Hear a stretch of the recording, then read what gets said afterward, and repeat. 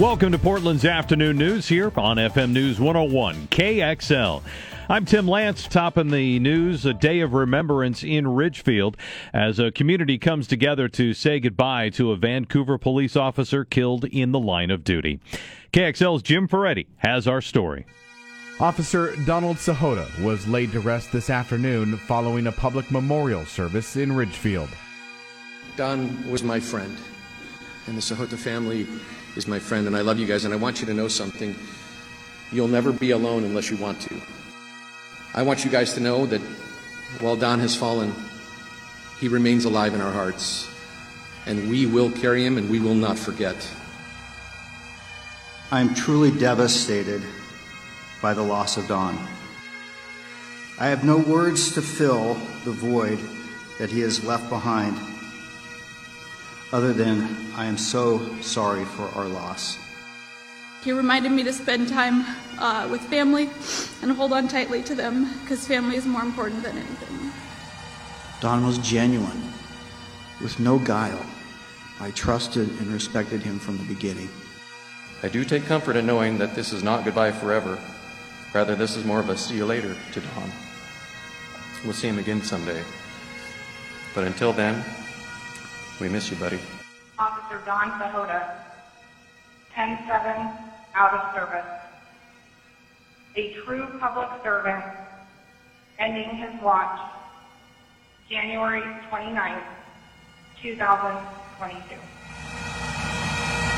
Officer Sahota was at his home and off duty the night of January 29th when an armed robbery suspect entered his property. During a struggle, Officer Sahota was stabbed several times by the suspect. Then he was shot and killed by a Clark County deputy who mistook him for that suspect. Jim Ferretti, FM News 101. And right now, 4:05 on FM News 101 KXL. Even though Oregon officials say they plan to end mask mandates, it's still unclear what Washington state is planning on doing. KXL's Zachary Barnes has more. After KXL News reached out to the Washington State Department of Health, we were deferred to Governor Jay Inslee's office. In a statement, Inslee's communication director said, "Our office continues tracking hospitalizations, cases, and deaths. While those numbers are still high, we're optimistic these trends will continue to decline to a point we can revisit masking requirements in the near future." End quote. The surge in Omicron may be over, as the state saw a peak of about 19,000 cases on January 14th to nearly 2,000 fewer cases just 4 days later, and has continued to trend downward since. Nearly 80% of the state's eligible population has received at least one dose of the COVID vaccine as of the end of January. Zachary Barnes, FM News 101. The state Republican lawmakers seem opposed to a proposal to give farm workers a right to overtime pay. KXL's Mike Turner was monitoring the Oregon House session and reports they lined up early against it. A public hearing is scheduled for this evening on a bill that would extend overtime rights to agricultural workers. State Representative Anna Scharf is a farmer, as well as a Republican legislator. She says state regulations have already forced them to cut back the number of workers on their farm. All of this because of required regulations and wages that have already been implemented by this body. We don't hire people at minimum wage, and we challenge any farm, to find any farm that does or can even hire today. Most non-farm hourly workers in Oregon receive overtime pay if they work more than a 40-hour week. Advocates for lawmakers say a change is long overdue for agricultural workers. 7 states have already approved some form of overtime for farm workers. Mike Turner, FM News 101. And a quick note for you, gas prices up 8 cents nationwide since last week, but Oregon is bucking that trend, only up a penny. Still, we're at $3.93 a gallon. Washington drivers now are paying $3.95. Those are the third and fourth highest prices in the nation.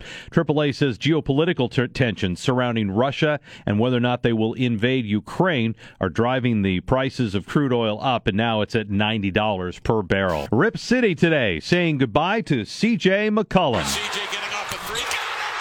C.J. McCollum! KXL's Grant Mackhill has the full story. The Blazers today traded the longtime star guard along with Larry Nance Jr. and Tony Snell to New Orleans for 4 players and draft picks. John Canzano on our sister station 750 The Game says the move was all about money. We have seen salary cap friendly moves. Now, if you're a Blazer fan, I do not blame you for being frustrated. And he believes the team will now focus on rebuilding around Damian Lillard, which he doesn't know if that's a good idea. The timeline of Damian Lillard may not fit the timeline of the Trailblazers in this rebuild. The New Look Blazers host Orlando tonight at Moda Center. Grant Mackhill, FM News 101. And I'm Tim Lance here on Portland's Afternoon News with you. It's 4:10 on FM News 101 KXL. And coming up at 4:16, if you like to throw a party for the big game every year, there's something you should know this year. Expect to pay a lot more for that grilling that you're going to do. We're going to tell you why your menu might look a lot different. Then, some good news for cancer patients who are fearing the worst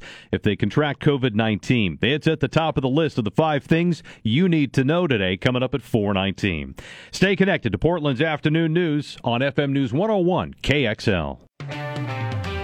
So what do you think? Is a Super Bowl party any good if you're not serving burgers and hot dogs and steaks? That may be what you have to settle for this year.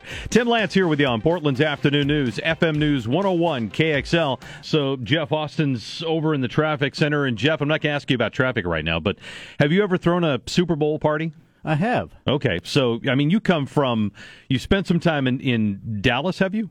Oh, yeah, most of my life. Yeah, that's what I thought. All right, so big Cowboys guy, and you've thrown a party or two. So it's going to cost, if you were to do that now, it's going to cost more to throw a Super Bowl party this year. In fact, they are saying 8 to 14% more than 2021. Here's Wells Fargo Chief Agricultural Economist, Dr. Michael Swanson. You know, what to expect this year with the Super Bowl is that you're going to find some bargains, especially around chips and guacamole and some fresh fruits and vegetables. But steak, hamburgers, and chicken wings, it's going to be very expensive this year. As for the drinks? You know, in the cooler, what we're going to see this year is beer is up about 4 to 5% from a year ago. Compared to overall inflation, that's on the low side. And the same with wine. Wine's up about 4 to 5% as well. See, the deal here is that we have the food.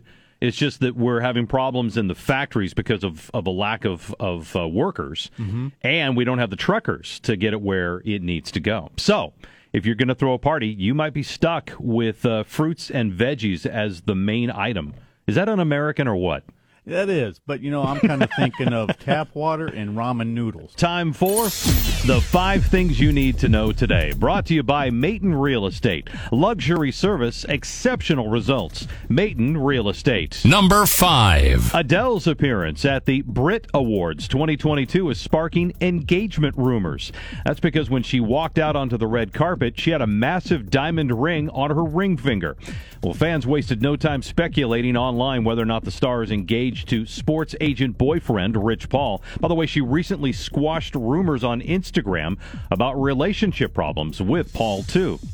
Number 4. The White House is backing efforts by Capitol Hill staffers to form a union.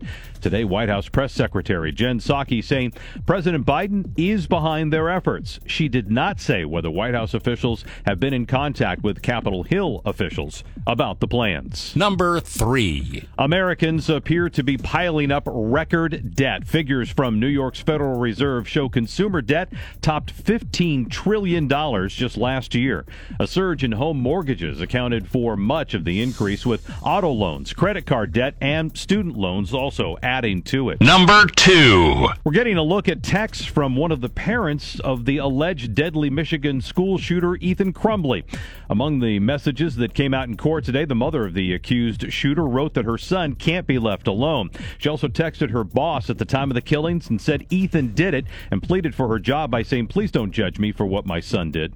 Ethan's parents are charged with involuntary manslaughter. And now, Number 1. Some good news today for cancer patients at risk of getting COVID-19. The new study shows patients who were receiving or had completed treatment experienced the same low-risk side effects when taking Pfizer's vaccine as non-cancer patients. Lead author Dr. Eric Horowitz hopes that this offers reassurance. What the study showed was, in fact, cancer patients are no different than non-cancer patients in how they react to these vaccines, and that that it really absolutely is safe. And those are the 5 things that you need to know today.